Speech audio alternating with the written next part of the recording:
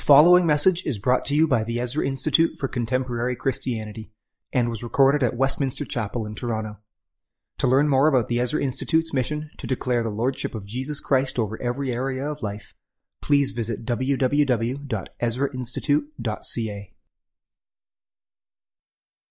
Our scripture reading today is from the Gospel of John, from chapter 2, verse 23, to chapter 3, verse 21.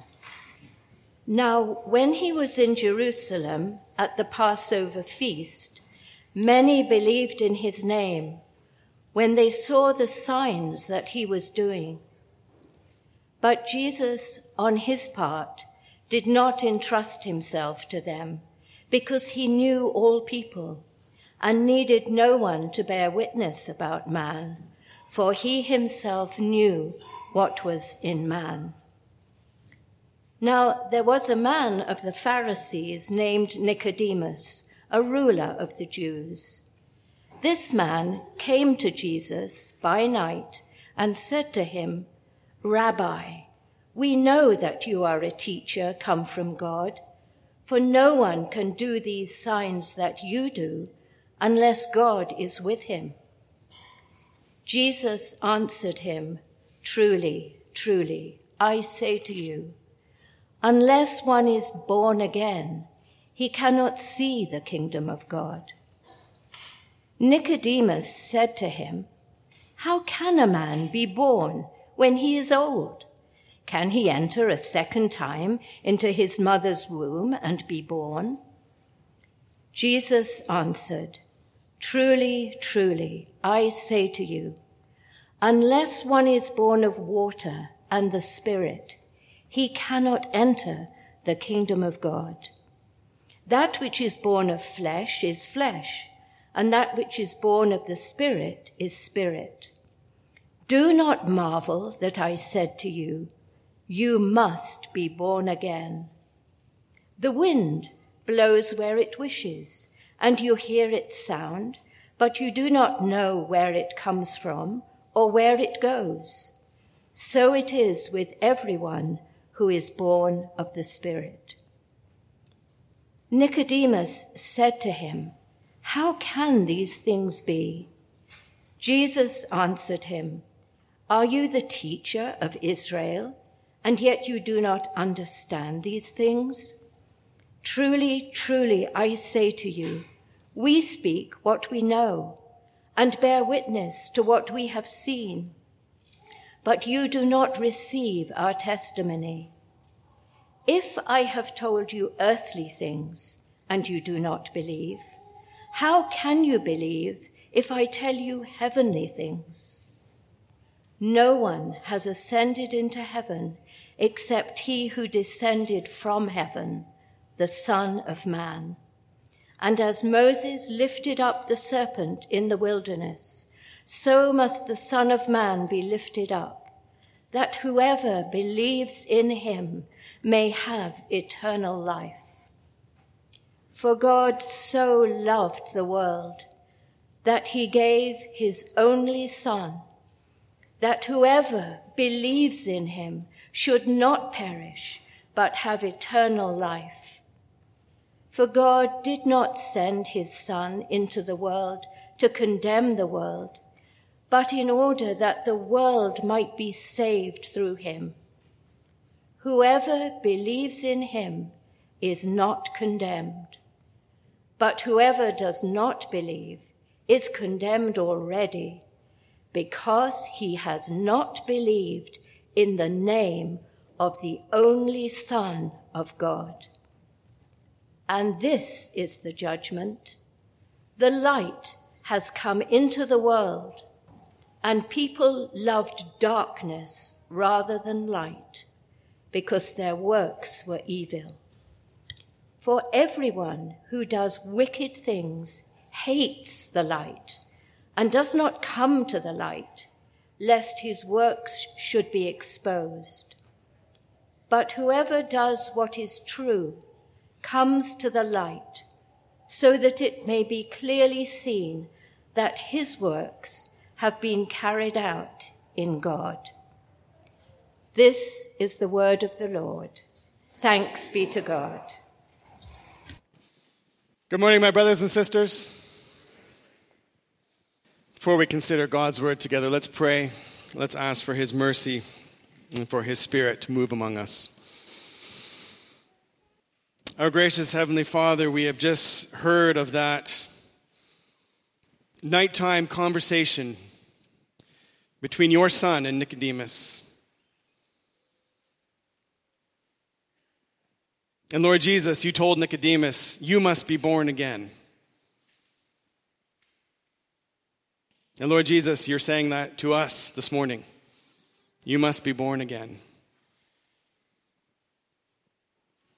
And then you also drew Nicodemus out of the darkness of what he thought he knew and understood. And you turned his eyes towards you. And you told him that the Son of Man must be lifted up, that whoever believes in him may have eternal life. And we ask, Holy Spirit, that each person here would leave this morning believing in the Son of God who was lifted up and have eternal life. For we ask it in your precious and powerful name. Amen.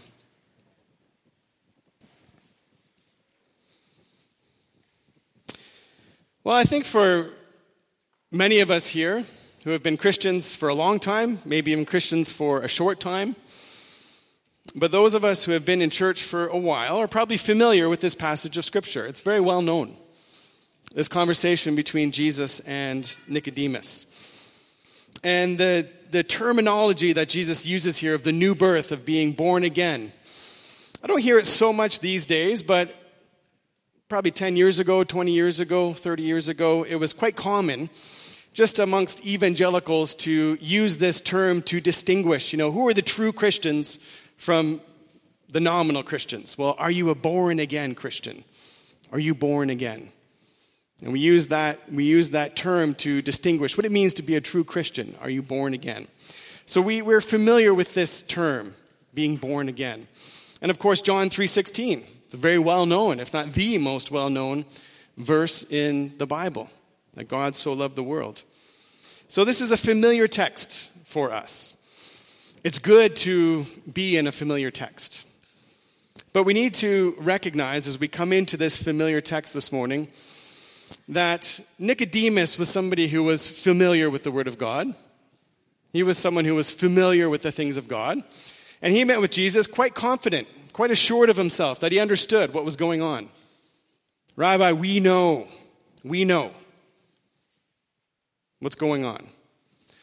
And in about 30 seconds, Nicodemus' confidence in what he knew was completely shattered. And about a minute into the conversation, he's saying, how can this be? How can this be? And Jesus said to him, you, the teacher of Israel, don't understand these things? And halfway through their conversation, we see that turning point. Nicodemus, how can this be? Verse 9. And Jesus saying to him, you, the teacher of Israel, you don't understand these things. And as we consider this passage, we need to recognize that turning point. So we'll consider the first 9 verses. And there Jesus confronts Nicodemus in his confidence. He's assured that he knows what's going on. And Jesus makes it clear to Nicodemus, you don't know. It's not about what you know, and it's not about what you're able to do. And he says to him, you must be born again. And you can't do that. Only the Spirit of God can do that. And then in the second half of the conversation, Jesus begins to turn Nicodemus away from the darkness of what he thinks he knows. And he starts to draw him out. And we see there a transition from Nicodemus asking questions about, making assertions about what he knows and asking questions about what's possible, what's able. And now Jesus starts to talk about belief and talk about faith. And he draws Nicodemus into the light of faith. And he shows Nicodemus who he is. He's not just a teacher from God. He's the only Son from God who came to be lifted up. And he says to Nicodemus, whoever believes in me will have eternal life. That's what you need, Nicodemus. You need me. So we'll look at the two halves of the conversation. And the way that John sets it up is important. I already mentioned Nicodemus comes to Jesus quite confident that he's rightly assessed what's going on. We know that you are a teacher from God. No one can do the signs that you do unless God is with him. Now, as we are reading through the gospel, there's an irony in what Nicodemus has said. Rabbi, we know. Because John has just told us at the end of chapter 2 that Jesus knows. John tells us Jesus knew all people. And Jesus knew what was in a man. He knows what's in a man. And then John begins the account with Nicodemus saying, and there was a man. There was a man named Nicodemus. And Nicodemus comes and says, we know who you are. But we've just read, actually, no, it's the other way around. Jesus knows what's in a man. Jesus knows who Nicodemus is. But also, John tells us that as Jesus was performing signs at the feast of the Passover in Jerusalem, many believed in his name because of the signs. They believed in his name because of the signs. Nicodemus doesn't believe. Nicodemus has come and said, yeah, I've seen the signs and I've rightly assessed what's going on, and we know that you're a teacher from God. I've seen the signs. And Jesus has to lead him out of the darkness of what he thinks he knows and lead him to faith, to believe in him. And he confronts him right off the bat with a statement.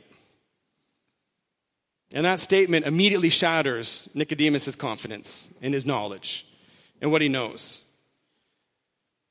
Jesus says this, truly, truly, I say to you, unless one is born again, he cannot see the kingdom of God. He's not able to see the kingdom of God. Nicodemus said to him, how can a man be born when he is old? How is a man able to be born when he is old? Can he enter a second time? Is he able to enter a second time into his mother's womb and be born? Now, the question that Nicodemus is asking here has to do with what's possible. What's able to happen? Can this happen? It's a question of possibility, a question of ability. How can it be that one is born again? How can I be born again? How is this possible? How am I able? And Jesus answers him, verses 5 to 8. How is it that you can be born again? Well, truly, truly, I say to you, unless one is born of water and the Spirit, he cannot enter the kingdom of God. That's what it means to be born again, to be born of water and the Spirit. That which is born of the flesh is flesh, and that which is born of the Spirit is spirit. Do not marvel that I said to you, you must be born again. The wind blows where it wishes, and you hear its sound, but you do not know where it comes from or where it goes. So it is with everyone who is born of the Spirit.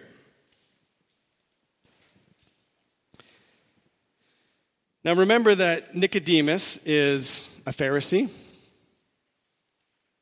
He's a ruler of the Jews. He belongs to the Sanhedrin. He's part of the religious and the political establishment in Jerusalem, and he's part of the party.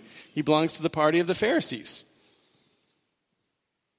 The reformers of Israel, those who were the serious students of the law of God and were seeking, according to every jot and tittle of the law, to keep it, to obey it. And then Jesus says, you're the teacher of Israel. And this is important. This is the person with whom Jesus is talking. The teacher of Israel. And the teacher of Israel is just asked, how can this be? How can one be born again? How is that possible? And we've just heard Jesus' answer to that. Now, Jesus' answer to that is grounded in the Scriptures. And he knows that Nicodemus is a student and a scholar, an expert in the Scriptures. So he answers the question by saying, Nicodemus, you wonder, you marvel that I say you must be born again. You know the Scriptures. Think about the Scriptures. What do the Scriptures say about new birth? What do the Scriptures say about the work of the Spirit? Nicodemus, think about the Scriptures. Think about what God's Word says.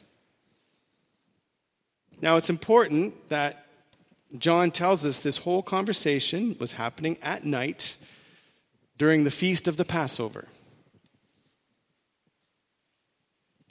So we know what's on Nicodemus' mind, the Passover. They're celebrating the Passover.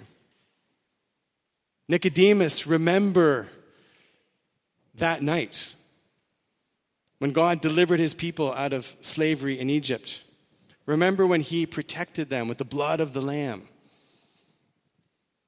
He preserved them from judgment. How he led them out. And then Nicodemus, remember when his people found themselves up against the Red Sea and it was night, just as it is now. And they had the Egyptian army pressing in on them. Remember what happened, Nicodemus? A great wind of God, the Spirit of God, blew, and the sea was driven back, and the people passed through on dry land. And remember what the prophet says, Nicodemus. Hosea chapter 11, out of Egypt I called my son. This was the birth of Israel. You know that. How did it happen? Through the water. By the wind of God, the Spirit of God. And because of the blood of the Lamb. And he says, Nicodemus, think of the role of the Spirit in creation. We're talking about a new birth. We're talking about a new creation. You ask, how can it be? Remember in the beginning when the Spirit of God, the wind of God, was hovering over the waters of the deep, and darkness covered the face of the deep. Yes, Nicodemus, it's dark again tonight. But do you hear the wind? Do you feel the wind? Remember what the Spirit did in creation. Remember what the Spirit did in the Exodus.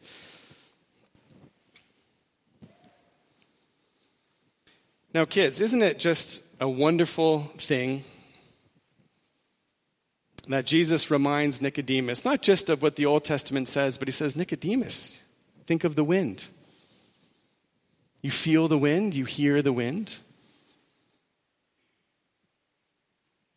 The wind reminds us of the Spirit.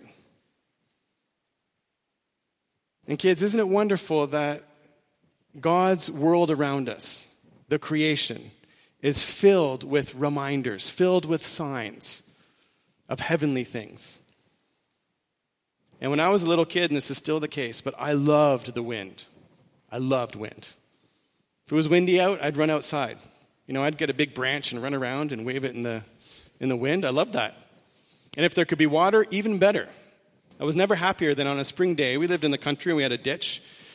And the snow would be melting and there'd be lots of water there. And if it was windy and I was in the ditch with my rubber boots, I couldn't be happier. Water and wind. But Jesus reminds Nicodemus, every time you're near water, every time you take a drink, you have a bath, you walk by a river, you swim in a lake, remember the Spirit, remember the work of the Spirit. Every time you hear the wind and you feel the wind, remember the work of the Spirit. But there's more to it than just the creation and the Exodus. Nicodemus also knows what the prophets promised, what God promised through the prophets. Nicodemus knows Ezekiel chapter 36. When God promised to give his people a new birth. Nicodemus, remember what the Lord promised through Ezekiel. How he said, I will sprinkle you with clean water. I will cleanse you from your sin. And then remember that he said, I will put a new heart and a new spirit within you. I will remove the heart of stone and I will give you a heart of flesh. And I will put my Spirit in you and cause you to walk according to my statutes, to obey my commandments. Nicodemus, you know what the prophet promised. How can you marvel then that I say you must be born again? So Jesus reminds Nicodemus, remember what the scriptures declare about new birth, about the Spirit. And he's saying, think of the work of the Spirit in creation. Think of the work of the Spirit in the Exodus. Think of the promised work of the Spirit in giving us a new heart. This isn't something that you study for.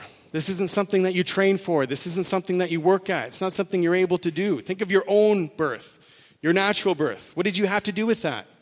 Did you study for that? Did you train for that? Did you work at that? Did you make a decision? I'm going to be born? No, of course not. So when I'm saying you must be born again, I'm saying the Spirit must give you new birth. You can't do it. Completely a work of the Spirit of God, of new creation. And then he's asking, well, how can this be? How can this be? He says, well, it is like the wind, those who are born of the Spirit of God. They are like the wind. You don't just sit down and write sort of a manual. This is how it happens. This is how you're born again. It's like the wind. We don't know where it comes from or where it goes. We hear it.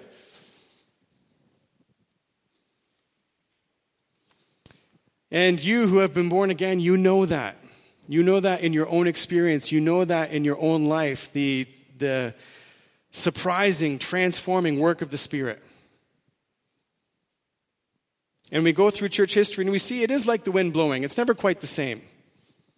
You can look at the life of Augustine of Hippo. He lived in the 5th century. He wrote about his conversion experience. And it's a long book. It's called the Confessions. Over time, the Lord was slowly working in his life, slowly leading him towards the truth. And it was a long journey. It took time. Some of you know what that's about. It was over time that the Lord was slowly working and you found, I've got a new heart. But then there's someone like Martin Luther who felt completely burdened and oppressed by what the Scriptures declared concerning the righteousness of God and the judgment of God. And every time he read that phrase, the righteousness of God in Scripture, he compared himself to God's righteousness and he said, I don't measure up, I'm not worthy. And then one day as he was praying in his study, as he was poring over the Scriptures, he was studying Romans chapter 1. He was giving lectures on the Psalms. And he came to Psalm 22. And he heard those words, my God, why have you forsaken me? And he read through that psalm and he realized, this is the Lord Jesus praying this psalm.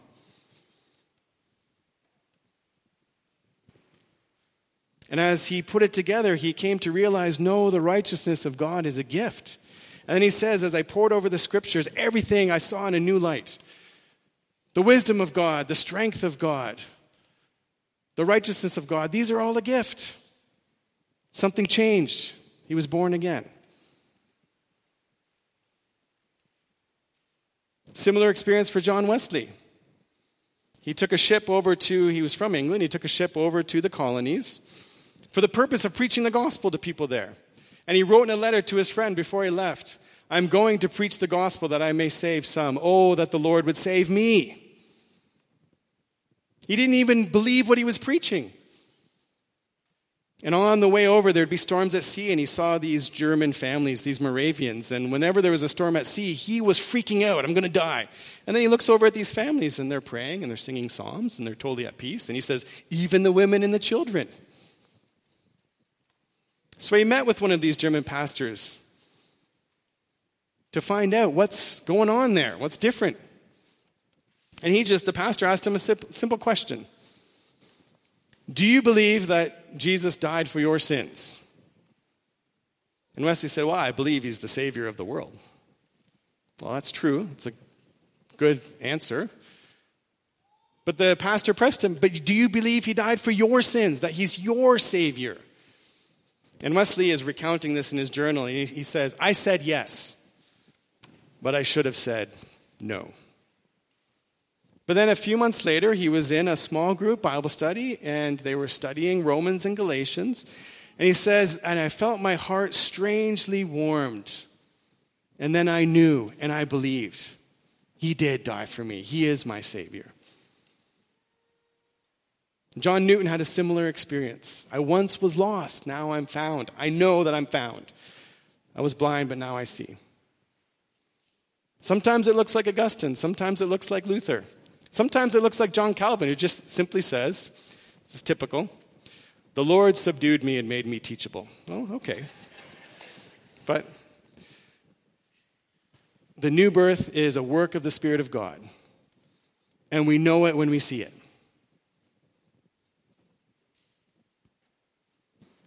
At the end of all this, Nicodemus says, how can this be? How can this be?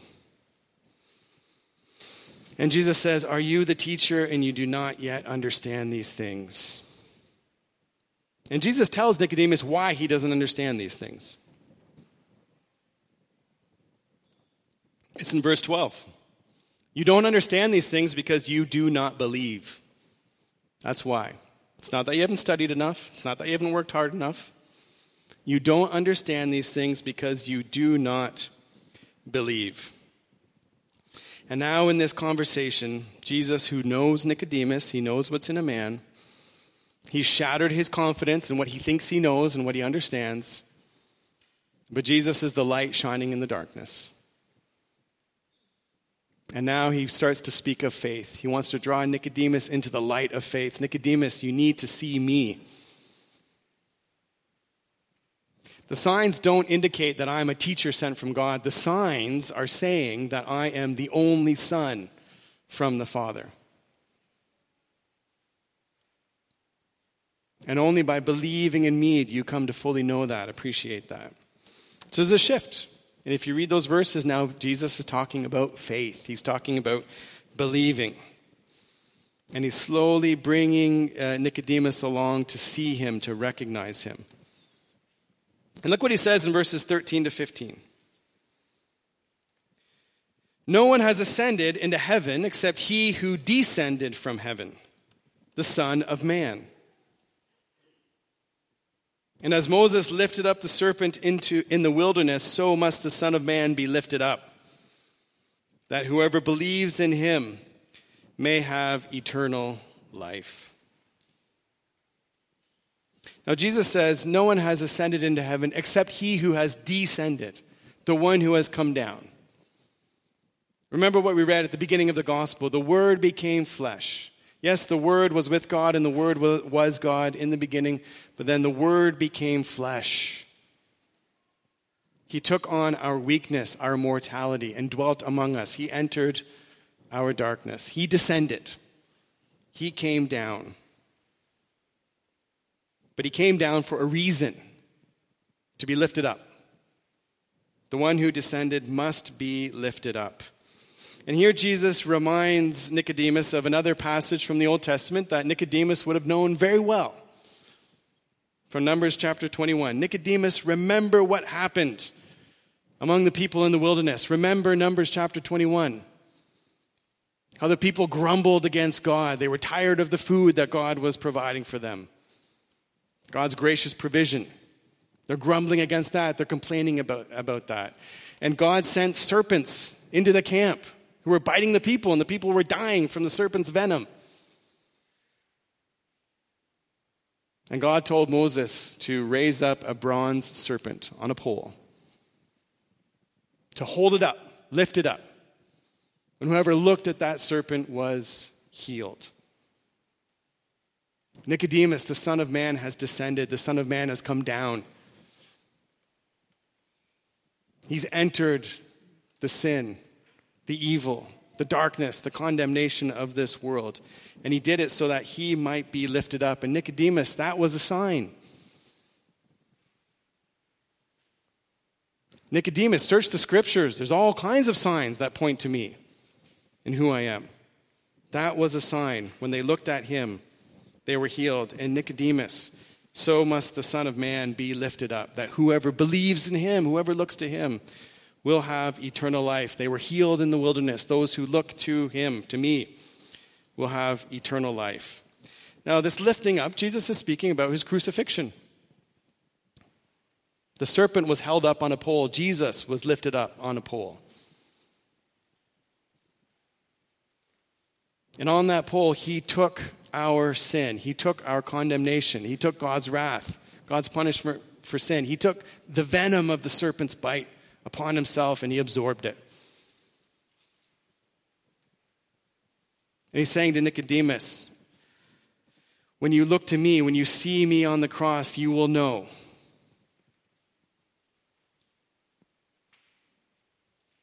that I have healed you from the sin. I've rescued you from the darkness, from the judgment. You'll know. In believing in me, you'll have eternal life. And he doesn't just leave it at that. Verse 16 and 17. God so loved the world that he gave his only Son, that whoever believes in him should not perish, but have eternal life. For God did not send his Son into the world to condemn the world, but in order that the world might be saved through him. Nicodemus, I'm not a teacher from God. I am the only Son from the Father. And I came because God so loved the world. And I came that I might be lifted up. And when you see me lifted up, you will see on display God's love. And you will know his salvation. If you believe in me, you will have eternal life. Now consider your own life this morning.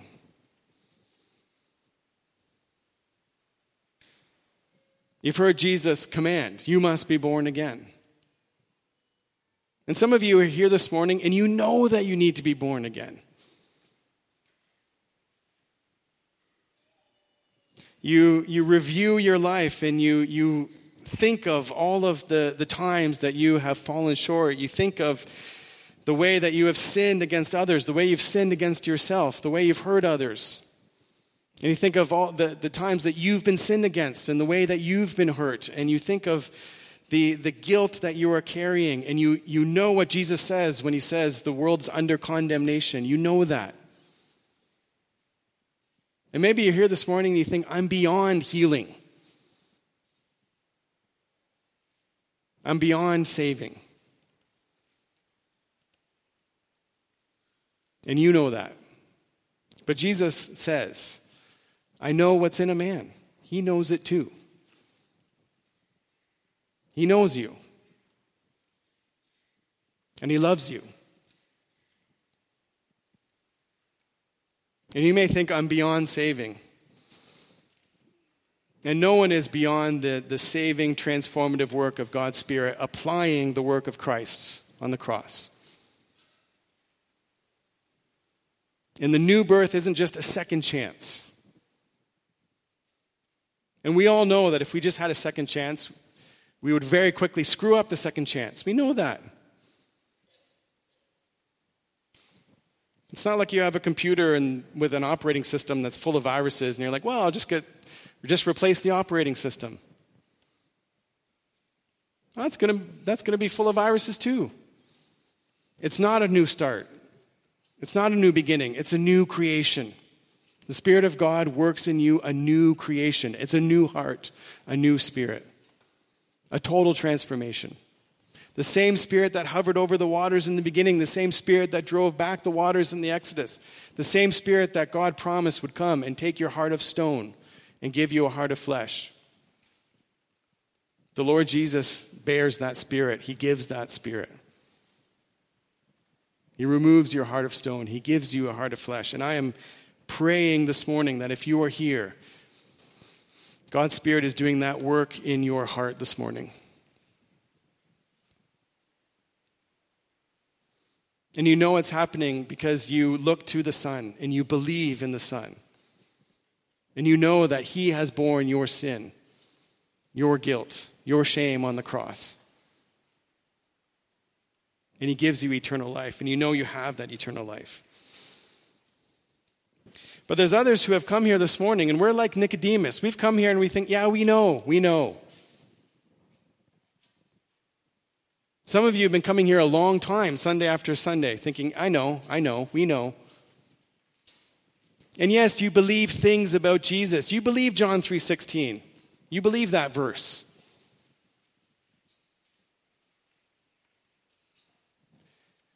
But you aren't born again. You don't believe in him.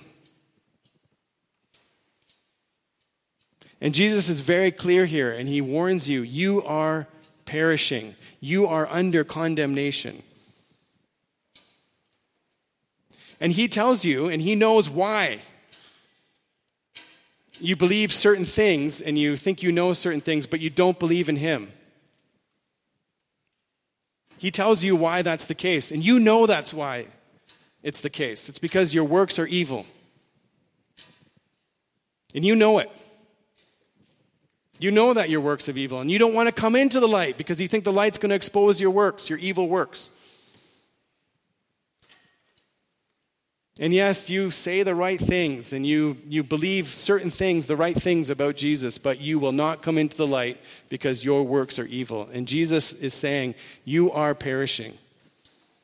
You are under condemnation. You will remain forever in the darkness. You will not have eternal life. You don't know the love of God. And I am praying this morning that you will walk into the light. And know that whatever deeds of darkness that are exposed, the Lord Jesus has taken those on himself. That you'll be born again, that you'll believe in him, that you'll have eternal life.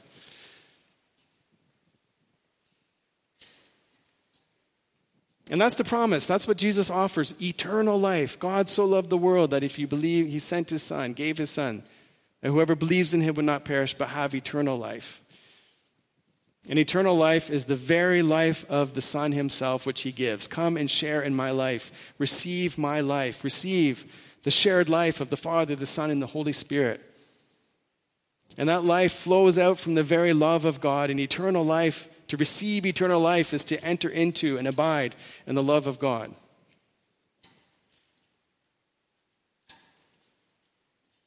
And I pray that everyone here this morning believes in the Son and so receives that life. And John tells us that those who walk in the light do the deeds that are true. And it's evident that it's true. And Nicodemus was one who walked in the light. It wasn't obvious at first. It wasn't obvious after that first conversation that Jesus had with him.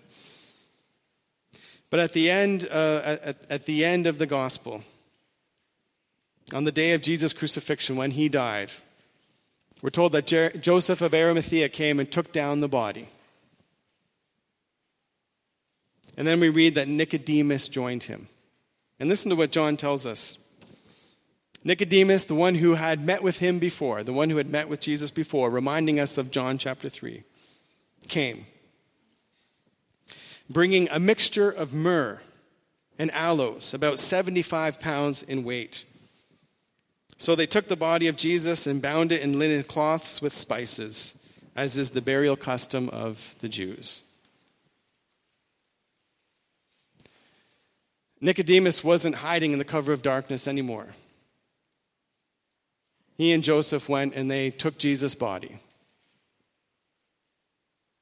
His body, which was broken, bloody. And Nicodemus carefully washed the body of our Lord, the lifeless and life-giving body of our Lord. And he applied those aloes and that myrrh, and he carefully wrapped it, preparing it for burial. And he knew that he, his Lord, had been lifted up so that he might have eternal life. And every Sunday we come to the Lord's table and we are reminded of the body of Christ which was given for us. It was broken and given for us. And every Sunday we come and we receive this cup, the blood of the new covenant shed for you and for many for the forgiveness of sins. And so we're coming to the Lord's Supper again today. And as we come to this table, as we receive this bread, the body of Christ, as we receive this cup, the blood of Christ, it's a declaration, it's a confirmation that God so loved the world. And we come and we receive this bread and we receive this wine, knowing that we are those who believe in him. And we are those who have eternal life. So let's come to this table now in faith, believing in him. And let's come to this table knowing that we have eternal life and we will abide forever in the life and the love of God. Because the Spirit of God has given us new birth and has given us eyes to behold the Son, who was lifted up, that we might live. This message has been brought to you by the Ezra Institute for Contemporary Christianity. Please feel free to share this content, but do not charge for it or alter it in any way without the express written consent of the EICC. For more resources, please visit ezrainstitute.ca.